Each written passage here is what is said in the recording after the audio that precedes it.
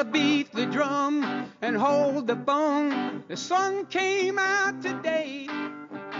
We're born again, there's new grass on the field. Just around in third and headed for home. It's a brown-eyed, handsome man. Anyone can understand the way I feel. Oh, put me in, coach. I'm ready to play today. Well, put me in, coach. I'm ready to play today. Look at me. Gotta be center field. Hello and welcome to the DFS Coach Talk podcast. It is Monday, April 13th, 2020, our first show after Easter. I am Andrew Hansen, very happy to be joined today by our DFS baseball pro, Andy Gallagher.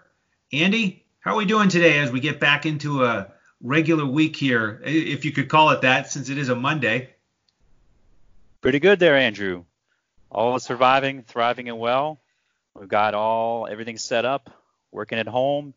Kind of been enjoying it in different aspects. More time with the family, to get other things done around the house and so forth, putting up a fence in the backyard, making sure the dogs are secured and everything going well, so it's going nicely here in South Florida. Oh, I'm glad to hear it, because I know the last time I heard you were dealing with a snake in the background. So you've avoided the snake today, and fence is in and everything. Does the fence look like an outfield wall? Does it look like a specific outfield wall in Major League Baseball? It's the Boston's, is it the Green Monster? Green Monster, yeah. Excellent. Except it's white. Oh, it's white. Okay. Is it 37 feet tall? Because that's how tall the Green Monster is. Whoa. I can't get that high, no. Okay. All right. Yeah, that would be a big wall in a residential area. Yeah, that would help us keep quarantine and everything. Yeah, it sure would. It does. Well, at the top here, I mentioned that it is April 13th. And one thing that's fun about baseball is you get the this day in history fun fact. And so I got one today that I wanted to share. And it is that on this day in 1963, Pete Rose got his first career hit. And then, would you believe it or not, but 21 years to the day after that, April 13th, 1984, he got hit number 4,000. And this little nugget came from Tim Kirkjian on ESPN. And so it got me thinking, I know you have roots in Ohio, and so I wanted to ask you about Pete Rose. Is he a Hall of Fame guy in your book, or do the transgressions with betting on his own team as a manager keep him out? I'll let him have it. I mean, that's something that, every probably professional athlete has done. We know Michael Jordan has. A lot of guys have bet in their own time. So that one, as an asterisk itself, you can leave it alone, I think. Interesting. Now, I think you might be a little biased there as an Ohio guy, because I would keep him out. I think the integrity of the game is too important there. And even though I think he was only betting on his team to win, I mean, that certainly goes in his favor, but I just don't like the idea of a manager doing that, because I think he's probably, using his best relievers on the day that he bet on the team to win and really gearing up for those days. And in that sense, it really skewed the system. Oh, yeah. Well, we're going to potentially get into a lot of other kind of asterisks as well here, as we had before in the past throughout baseball history, Oh, yeah. No doubt. This year is going to be very unique, assuming we get up and running. I got to throw in one other this day in history for our man Santino. As we've just transitioned from our NBA podcast, I just want to mention that on April 13th, 1957, the Boston Celtics won their first NBA championship. And I thought Santino would appreciate that as a lifelong Lakers fan. Nice. So, Santino, that one goes for you. That was a double overtime victory for the Celtics over St. Louis. Bill Russell was the man. He averaged 22.9 rebounds in that series, which is pretty amazing. The guy was just one of a kind on the defensive end. So that one was for Santino. And thankfully he'll have a couple days where he can gear up for a response of some sort next time we get him on. Well, I just want to say that there's a lot of these contests with the horse going on. Have you seen that, like in any of the networks? Believe it or not, I taped it last night. I haven't watched it yet. I've heard a couple of the results. I haven't seen it. Did you check it out? I did. I was like Chauncey Billups versus Zach Levine and some of the WNBA's right ladies with playing against Chris Paul. I can't remember. Yeah, Chris Paul. Yeah. He won. And yeah, there was a few interesting ones in retired players, but it's pretty far from the actual real thing, which we're looking towards potentially here someday. I know, it's like all we have to choose from is things like horse. So pretty crazy. But speaking of 2K, right, NBA, video games, yeah. Those guys talking amongst each other and all that good stuff. I noticed real quick that Justin Turner was talking about this. Oh no, I'm sorry, I'm getting it mixed up with something else. Aaron Judge actually was talking with Dame Lillard. They were talking amongst each other in one of these type of, I guess, video game contests, and that's when he told him, "Yeah, I'm looking to get back." Judge, that is, told Dame that I'm looking to get back, and in just another few weeks here, I'll be ready to go. I'm basically back to a full workload of training regimen. So that was interesting. Yeah, fun to pick up that info. I know he was dealing with a rib injury, so this is a good time for everybody to get healthy in all the sports. And as we look at the possibility of MLB coming back, you talked about how it's going to be a season full of asterisks if we get one. And we may even have complete realignment with our divisions, because I know one of the things that's been talked about here in recent days is the possibility of doing the Grapefruit League in Florida and then the Cactus League in Arizona, and having those be the replacements for the American League and the National League. So what do you think about that, Andy? Yeah, that's what I was actually thinking about there with Justin Turner. He was saying that he wanted to go for that, and players want to go and play. You know, they're anxious to get it out there and prove what they want to do, make sure they're having an opportunity. So definitely, whether that is in both locations or one, it's fine for the players. You know, they'll go ahead and roll with it and see what they can do with that, because they really want to get. And that was a report from Ken Rosenthal as well. So that's when he was interviewing JT, and it was also brought up interestingly about that in that same conversation that they want to shorten the games. And one way to do that, instead of compromising the 9 innings, is to actually lower the extra innings. The way they would do that would be with the home run derby contest. And then they said, well, Justin, would you be in one of the players chosen, kind of like a hockey shootout? Right. And he said, no, I probably wouldn't be, one of the 3 guys they use in that set of 3, shootout or home run derby type scenarios, because he's not one of the best home run hitters in that team, because they're loaded. I mean, absolutely, the Dodgers are. So they got plenty of home run hitters there. Yeah, that would be interesting for each team to try to pick their 3 best and see who would get included and who would get left out. I personally would rather go with the minor league approach of having a 10th inning where you start a guy on second base and play the game out that way, so that you don't get the long extra inning games, especially if we're going to have a bunch of double headers this year. Because I know one thing about the realignment proposal is that with 15 teams in Florida, 15 teams in Arizona, you're always going to have an odd number of teams playing on every day. And so they're going to add in at least one doubleheader a day to make sure that everybody's playing. So that's when you might get some of these 7-inning doubleheaders. And we certainly don't know how many games they're going to play in this season. But hopefully we'll get some baseball here going soon. And what we're doing here is we're finishing up our little series on baseball strategy. And then starting tomorrow on Tuesday, we're going to start breaking down 2 MLB teams per podcast. So Andy and I will be back tomorrow to break down the Diamondbacks and the Rockies, and we'll just circle through the entire Major League Baseball group of teams and we'll be rotating our different analysts on the podcast to do that. But thankfully, Andy, before we get going on those 2-team podcasts, we have one more day of strategy. And today you and I are going to get to talk about bankroll management, how you like to break down your investments in cash versus GPP, and then a little bit about actual contest selection for MLB DFS, different types of contests that you recommend with your exposure.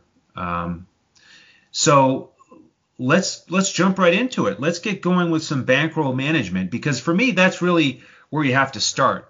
Before you start figuring out which contest you're going to play, you have to come up with a strategy of, all right, this is my bankroll, and this is how much I want to invest on a given night.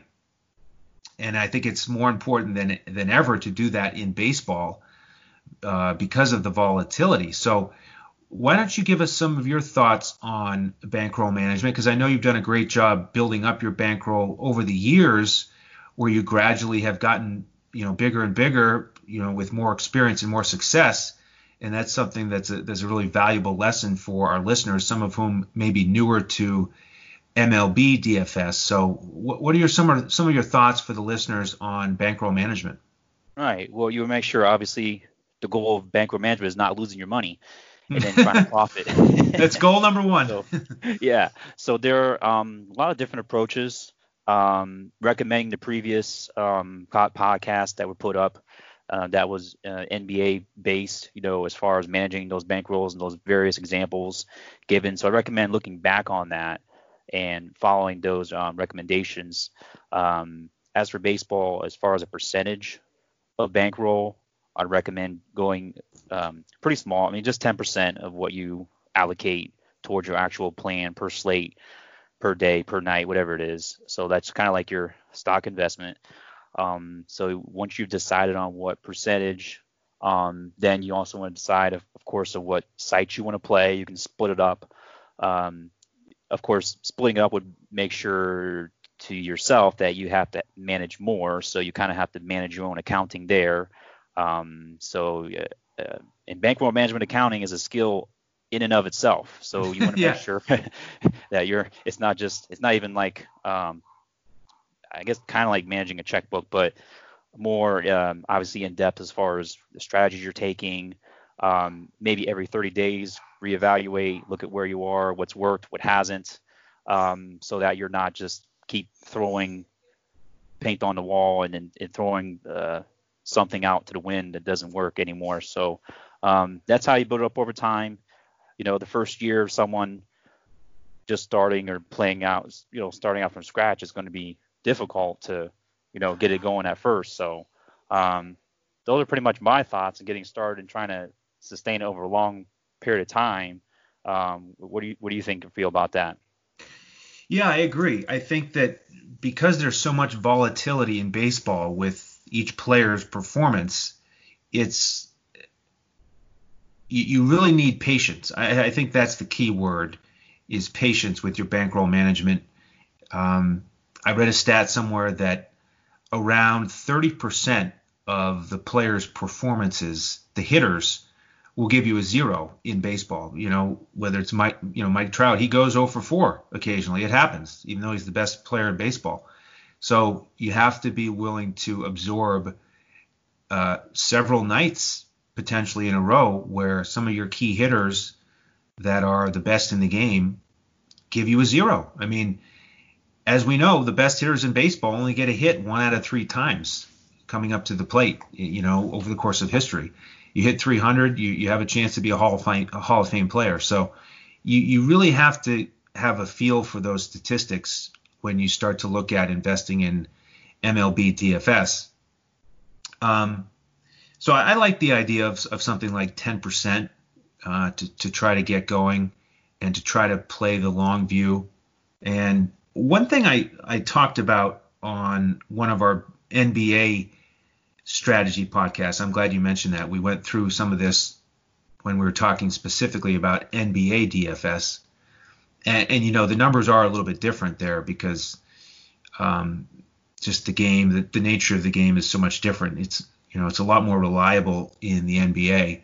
You're not going to see Bradley Beal, a guy who averages 30 points a night. You're not going to see him go out and score 0 points, unless he gets injured in the first quarter. So it's just such a different game. But one thing we talked about on some of those podcasts was the idea of setting a goal for your bankroll.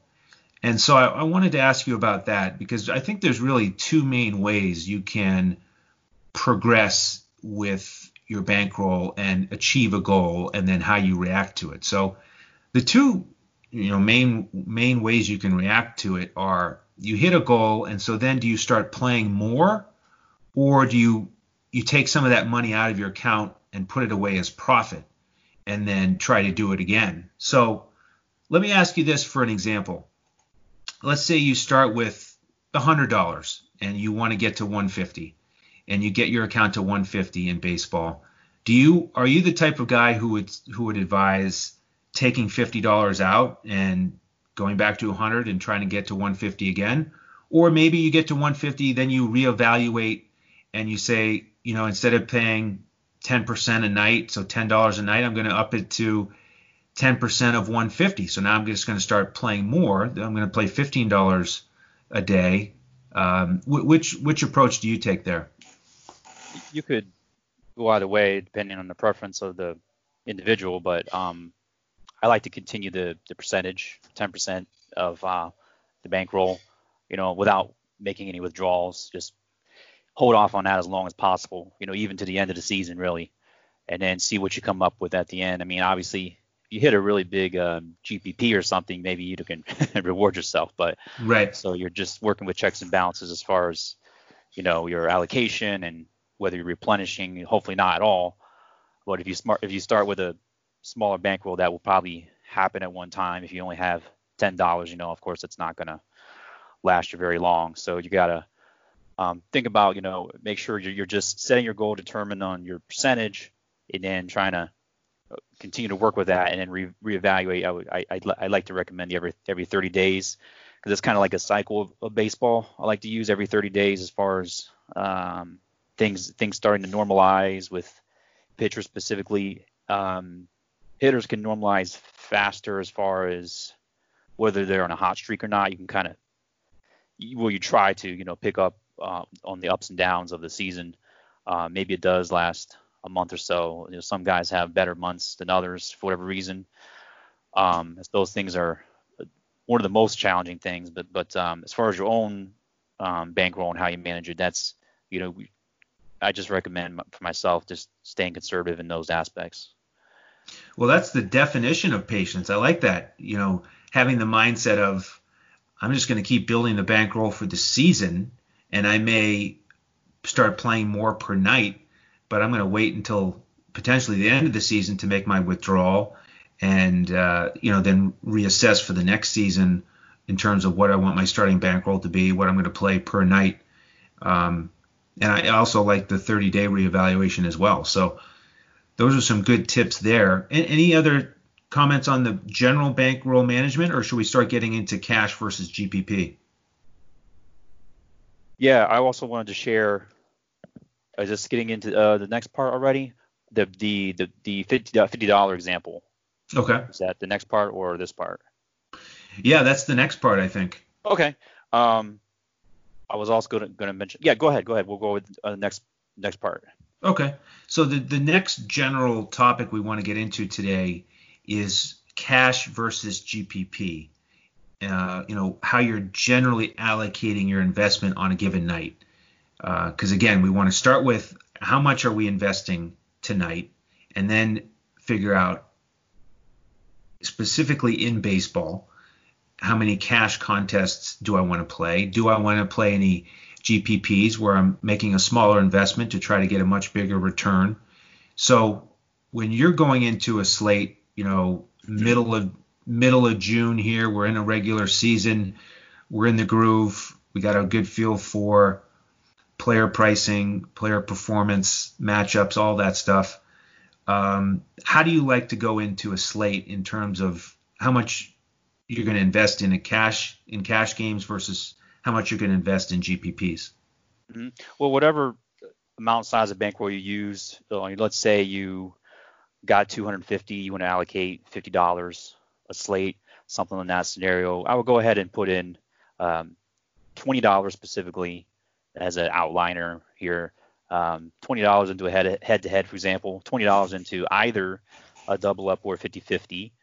And then $5 you got to play with as far as your single entries, maybe even multi-entry GPP if you want to divide it up, if you really want to kind of attack the larger field GPPs. You can do so in single entry without having to do that because, there's examples of contests where, you could even do $1 or you can do a $10, like a MLB ridiculous rally, 50K to first, something you could try to go for if you want. Now, it would be difficult, though, because these are, like for this example, this particular contest has, let's see how many, trying to see here, entries, 150 entries. So you're up against the field as far as those guys are the optimizers and everybody who's throwing tons and tons of lineups out there. You're really eliminating your prospect of seriously contending. So that's where you have to be careful. You may just be better off staying with a single entry. Single entry bunts is a contest where it's just $1 you enter. You can get a couple hundred. There's a lot less entries because the more significantly greater increase to your own chance of at least cashing in and turning a profit is on a nightly basis, including your cash games, your regular 50-50s head-to-heads, is that you're entering those single entries based on, a few hundred, maybe 500 people, 1,000 people is fine. That way you're significantly increasing your profits because that's all you can enter as far as the whole field, one entry. So that's important to focus on. You got to do that. Yeah, that's a nice general overview. So let me take a step back and make sure I heard this correctly so we can summarize it for the listeners. So for your general approach in MLB DFS, what you're doing is you're taking about 80% of your investment on a given night and putting it towards cash, and about 20% of your investment and putting it towards GPPs. Exactly. Okay. And then when you break down your cash games, you like to put about half of it in a regular head-to-head, or maybe a couple different head-to-heads where you're one against one, and then another half of your cash investment in bigger contests where you're trying to beat half the field, basically. That is essentially correct, yeah. And, well, I'll let you go ahead. Okay. And then on the tournament side, it sounds like you like a mix of a little bit of a single entry GPP where you might be going for that 200 to 1 return if you can get that top spot, but also a tiny bit of exposure in the really large GPPs where you are competing against the 150 max entry type player, but you like to get a tiny bit of exposure there just in case your lineup hits it big. Yeah, you could do that. Like if you've been familiar or heard the term ladder strategy, that some people use it loosely in different ways, but one ladder strategy is to take one particular GPP type lineup that you feel strongly about and enter it into different contests. Like, for example, maybe a 25 center, and then you can enter the same exact lineup into $1, and then you can enter the same exact once again into like a free roll and into like those ones that I can't think what you call them right now off the top of my head, but where you just enter them in when you win entries into other contests with different names and different sites. Right, the satellites. Yeah, you could do satellites. You could just enter them in a whole bunch of stuff. The problem with that is, obviously, if you do that, you lose all that. So it's not really a ladder. It's not a ladder at all in the sense of laddering your cash out, but it's a ladder as far as the different levels. You could even enter that into a 1/3 or triple up in a 1 out of 5 type contest, because even though it would ladder in the sense of, even though it's the same lineup, it could still cash in some of the some of the higher percentage payout contests. So that's another approach someone could take. That's certainly doable.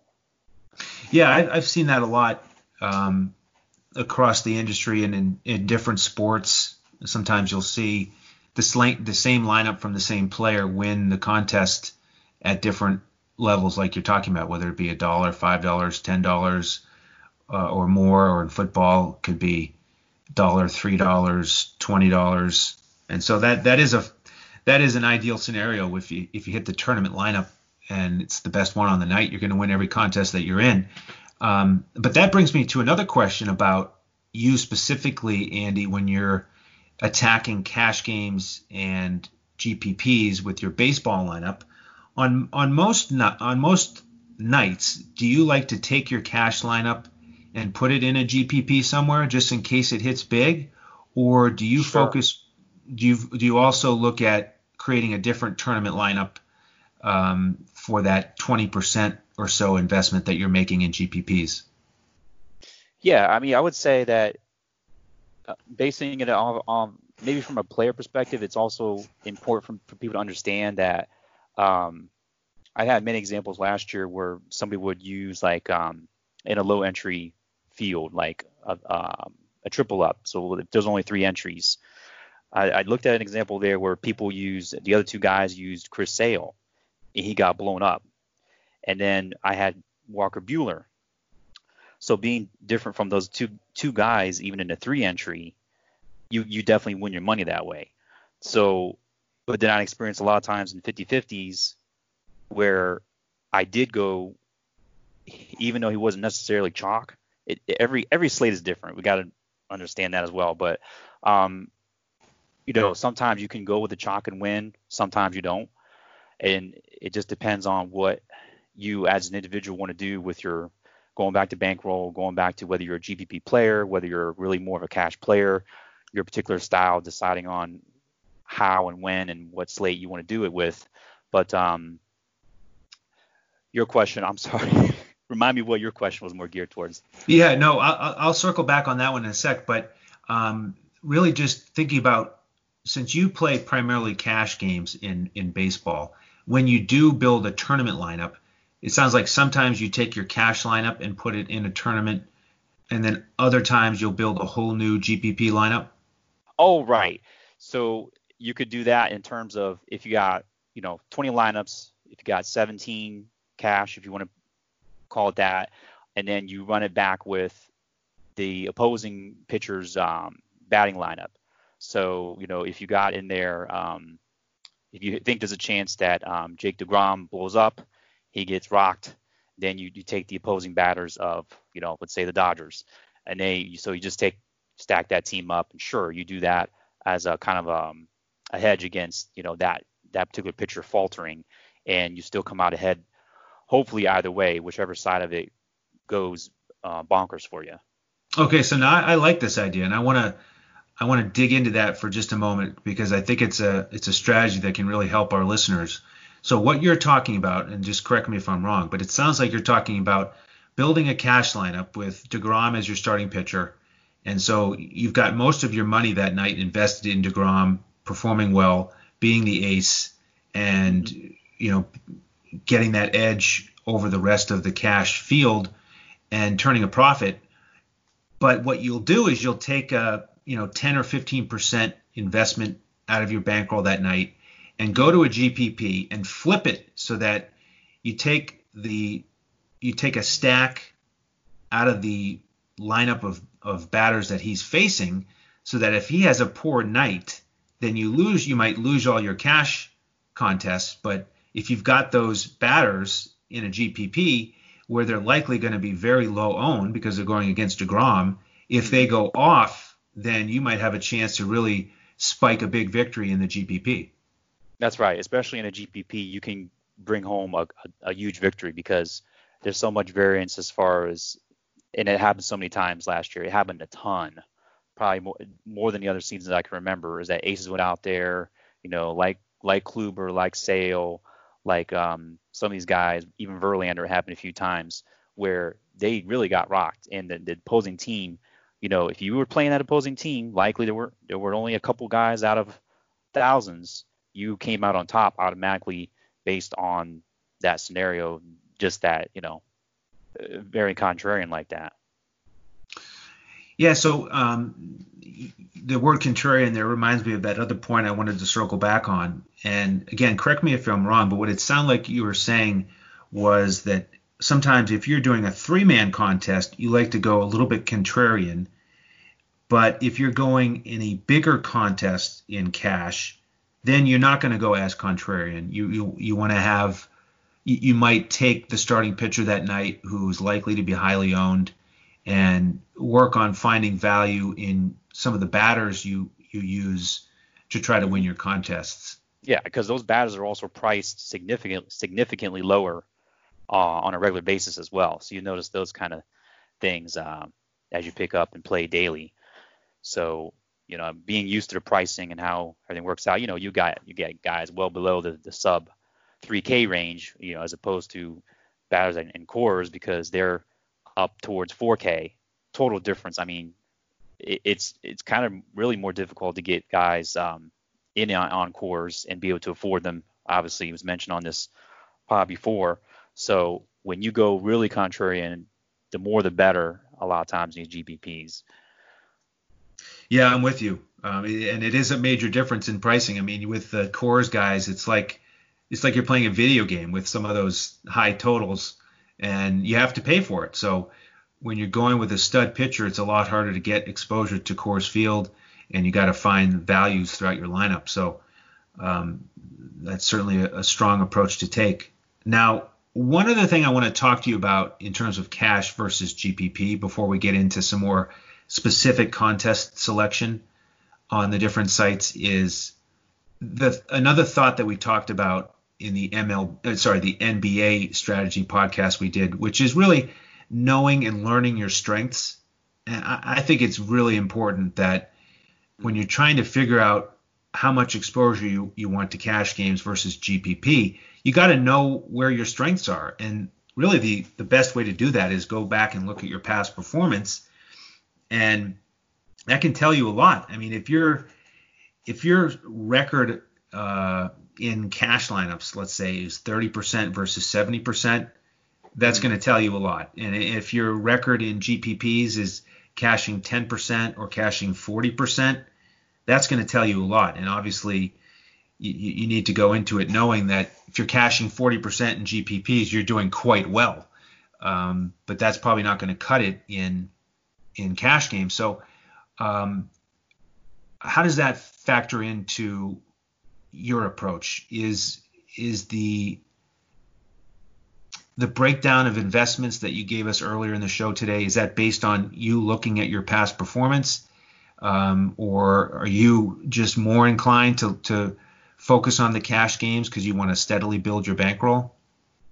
Yeah, I would say more inclined towards cash. You got to build that up. I think, like I said, unless you're really a GPP player and you want to try every variation, because like you mentioned before, on a given night, Mike Trout could go 0 for 4. I mean, that doesn't happen with him very often. He's an exception, but with most players, yes, it happens on any given night. Go 0 for 4, 0 points.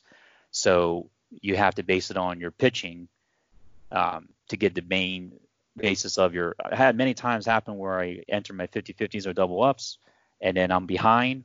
I'm like 40th out of 50, and then all of a sudden my pitcher's throwing strikeouts, and I pass the whole field. I get up to top 10 out of 50. So it works fine for cash. As long as you got some good value batters in your lineup that can do some things that you know how to evaluate and do all that.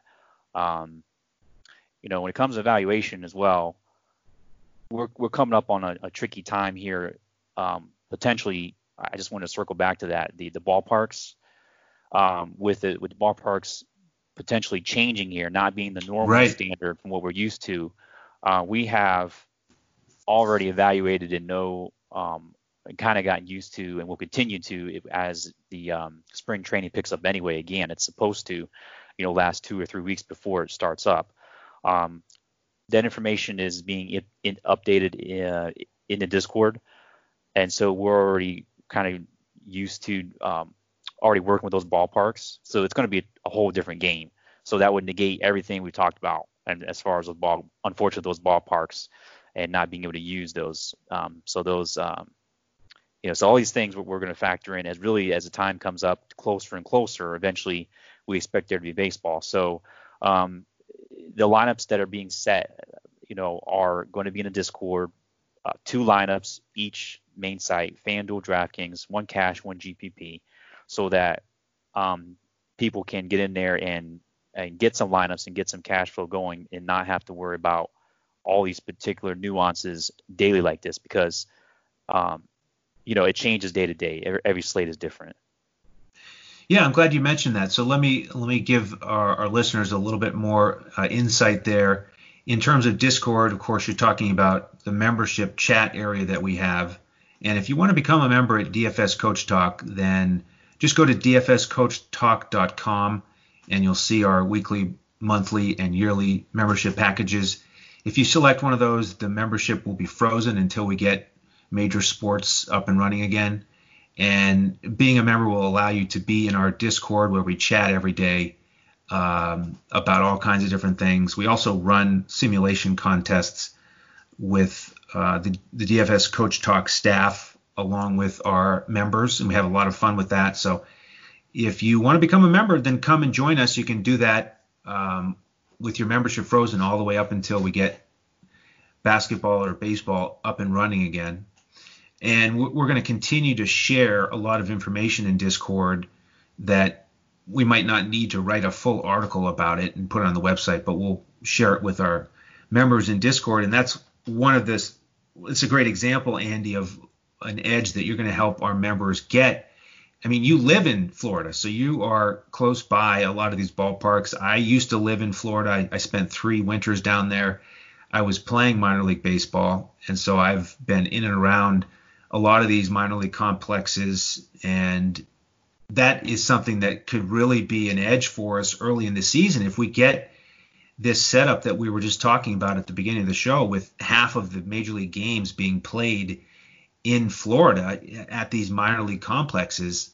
Then, if we're ready to go and prepared with ballpark dimensions, and we're on top of the weather and the wind direction and which ballparks to target on a given night, we're going to have a huge advantage over the competition.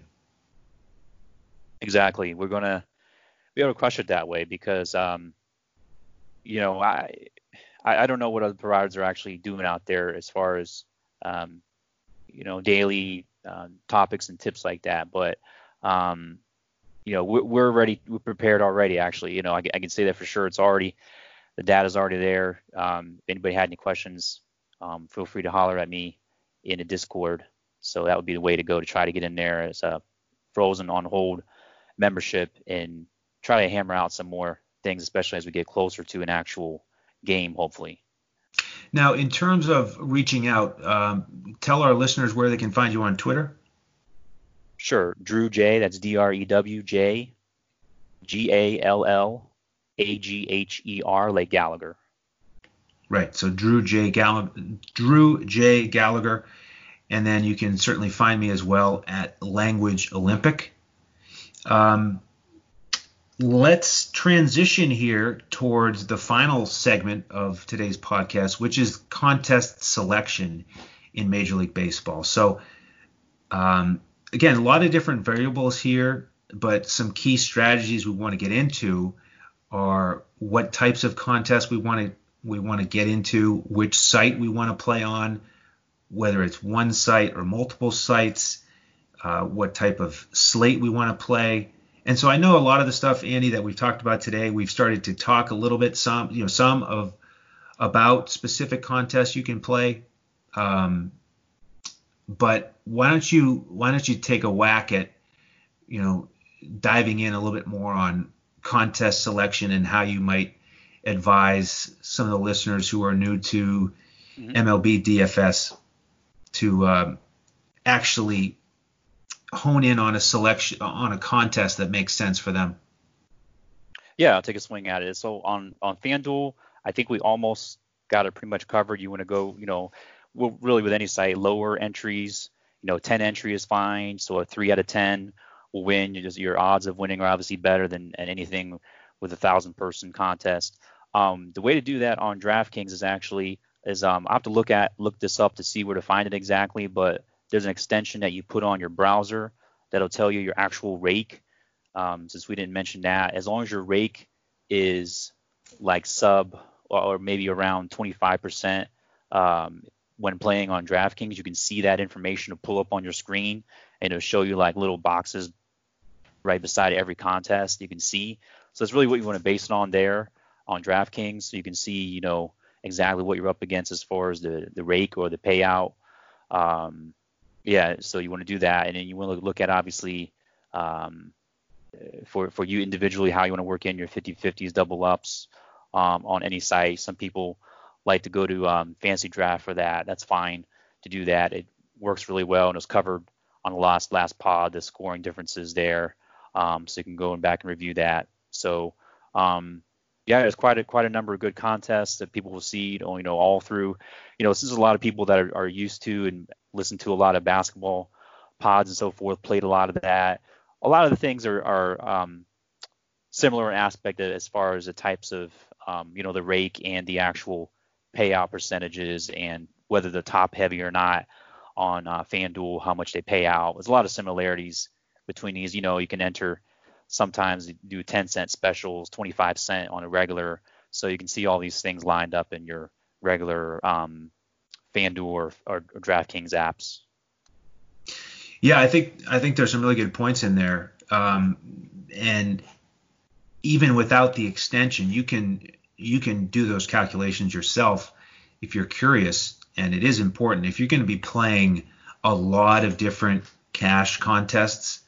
It is going to be valuable in the long run to do the calculation and figure out which contest has the lowest rake.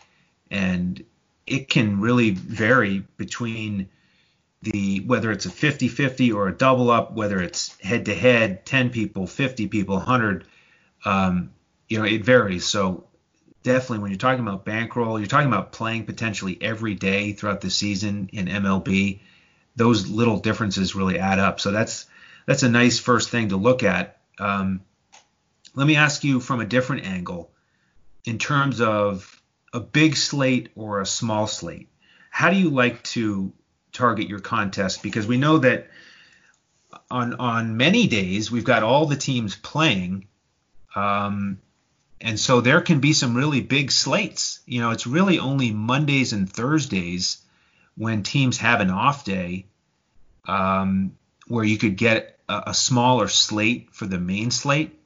But you know, that might all be out the window this year with a tightened, shortened season. We may not have quite the same schedule like we usually do, but how do you like to approach it in terms of, do you target a bigger slate or a smaller slate, or perhaps do you find that you have success on both? Yeah, I attack them all. This smaller slates, you have a better chance of actually winning. There's less teams to evaluate.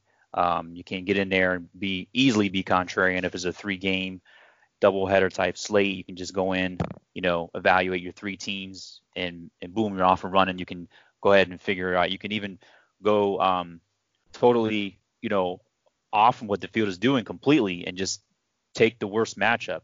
Not that it's something to recommend every slate, obviously, but the more bold you are and more, how would I say it, the more cojones you have and being able to do that, you know, you can do that because it's just, you know, even if you're just a fan of the team, you want to see the team, even if they're not very good, you know, it's okay to do once in a while.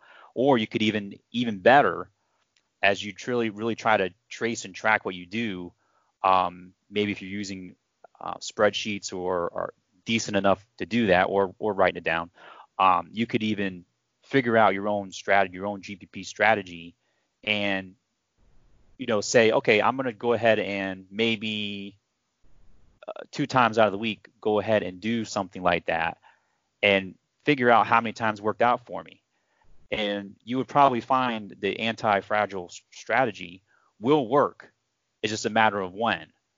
So if you consistently did something like that, or some other strategy that you're using, maybe you're just, for example, working with a particular stat category like hard hit contact rate. If you're going against that pitcher or even a bullpen, on a consistent basis and figure, hey, let me take advantage of this one particular stat that I know, that I understand, and I can feel confident in, and you take your stand and you do it. And you can just track your results consistently from that and see what kind of results you get. Well, there's another approach I really like. So I do want to highlight that. So let me just make sure I'm understanding. What you're talking about is putting a small percentage of your bankroll in a GPP and going with a highly contrarian lineup. So let's say it's a small slate, it's 3 games, and instead of stacking the Dodgers or the Astros, you're talking about taking one of these lesser owned teams like, say, the Royals or the White Sox or the Tigers, and investing heavily in stacking that team so that if they happen to have one of their rare excellent days, you have a much better chance of taking down the GPP because not many people are going to be stacking that team. Yeah, as long as you stay within your bankroll strategy, and it's only like 5%. If you did that on a consistent basis, and depending on the amount of dollars, obviously, you will win. You're guaranteed, only because the contrarian does happen. It's just a matter of when, because it's baseball. It's not, basketball or even football, where we're expecting the worst teams to sometimes pull off, 6, 7, 8 runs in a game. We really are, especially in the environment we're probably going to be in. Was going to be very different. There's going to be a lot of surprises. So you're just positioning yourself on that particular stand of a strategy that you take on the field. Okay, excellent. Now, one other question I had for you: if we have some listeners who are going to be new to MLB DFS, what are your thoughts on advising them to play on one site in particular, or potentially multiple sites? What would you say there? Probably start out on FanDuel and decide on one pitcher. Make sure you evaluate. If you're taking this all on your own, of course, that's another matter. But we would help you inside, as you mentioned in Discord, get your lineups together. But if you're on your own and you decide that's the way you go, then you obviously do that, because FanDuel is doing the one pitcher still, and you build out the rest of the lineups in the field of that. Outfields, first, second base, all that, so that you can build out your bankroll like that. Yeah, you could even do it with GPPs. Actually, that's the way I started, going with like 10 centers, just trying to build something up, very, very small, because that would be the way to go about it, if you don't have a lot to work with. Right. So you start out with your conservative bankroll, small contest, just trying to get experience, trying to learn the ropes, and start with one site. And I do like the idea of starting on FanDuel because you're only dealing with one pitcher. But I also like the idea of, let's say you try that for 30 days, you haven't found much success, then switch over and try DraftKings. And potentially the way that you break down a slate, you might be more successful in the long run with the 2-pitcher approach and the different scoring categories. And again, if you missed that podcast from yesterday, go back and listen. Coach and Mike did a great job breaking down the different sites, different strategies based on the different lineups and the different scoring. For one reason or another, different players can have different success on one or the other. So it's one more thing where I think it's good to experiment with and really self-evaluate and figure out what you're better at, because let's say you're used to playing on one side or the other, and so you like it, you're more comfortable with the software and all that, but you really, it's more important. What's more important than comfort is your actual success rate. So it may be different on a different sport. So I would encourage people to I like the idea of starting with one if you're new to baseball, but I also like the idea of experimenting with the other one if you're not finding that early success that you were looking for. Yeah, that's fine. I would say that you also have to think about how your what are you basing your evaluation on? Is it just one side too far of the equation? So is it too far on the side of new school analytics, or is it too far on the side of old school, watching baseball from the old managers as far as the eye test, the way they did things? You're not going to be able to catch up to speed if you haven't watched it for several years and know what's going on. So, nowadays with the StatCast and exit velocities and launch angles and the barrels that people or that players have, we have all those stats. Anybody can access that stuff. You've also got to use your eye tests and keep learning the game, because it's not something you learn overnight either, and see what you can see within the game, like a manager or a coach would. Absolutely. Well, I really like this overview that we've gotten through here. Anything else on contest selection you want to mention before we wrap up? That covers it for me. No, just jump into the Discord and keep the conversation going. We update the news items, keep people engaged. We got simulation contests going on. The practice, really, that's what I use it for. Just practice in the meantime, while there's no games going on, and hold on tight for what we got coming up. Absolutely. And what we have coming up tomorrow is the beginning of our 2 MLB teams per day. The breakdown shows that we're going to do. We're going to start tomorrow with the Diamondbacks and Rockies. Andy and I will be on for that. And then we're just going to keep rolling the next 2 weeks with 2 MLB teams per show.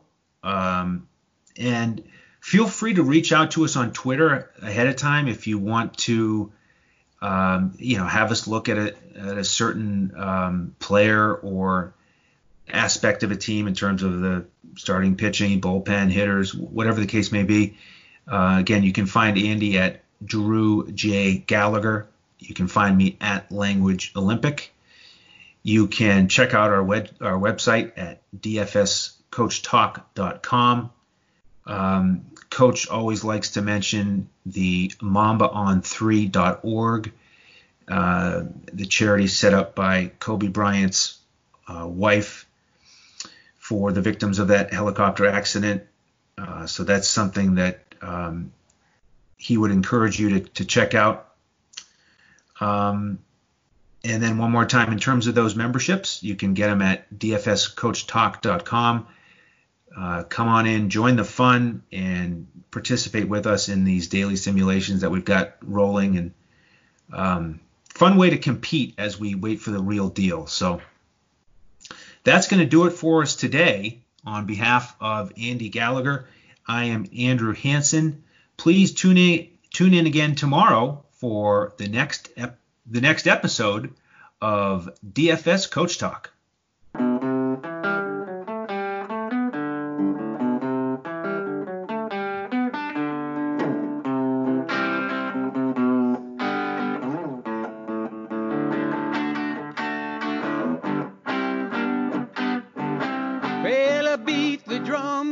Hold the phone, the sun came out today.